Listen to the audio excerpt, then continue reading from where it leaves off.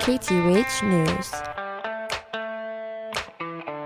University of Hawaii at Manoa researchers are working with the Sumida watercress farm in Aiea to determine whether rising temperatures and changing water chemistry may be hurting the farm's crops.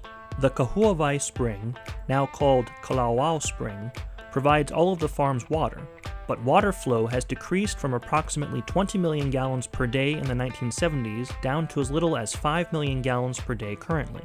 Researchers use community member interviews and information translated from Hawaiian language newspapers to understand the historical and cultural background of water in the area, and created a pumping model that studies water management.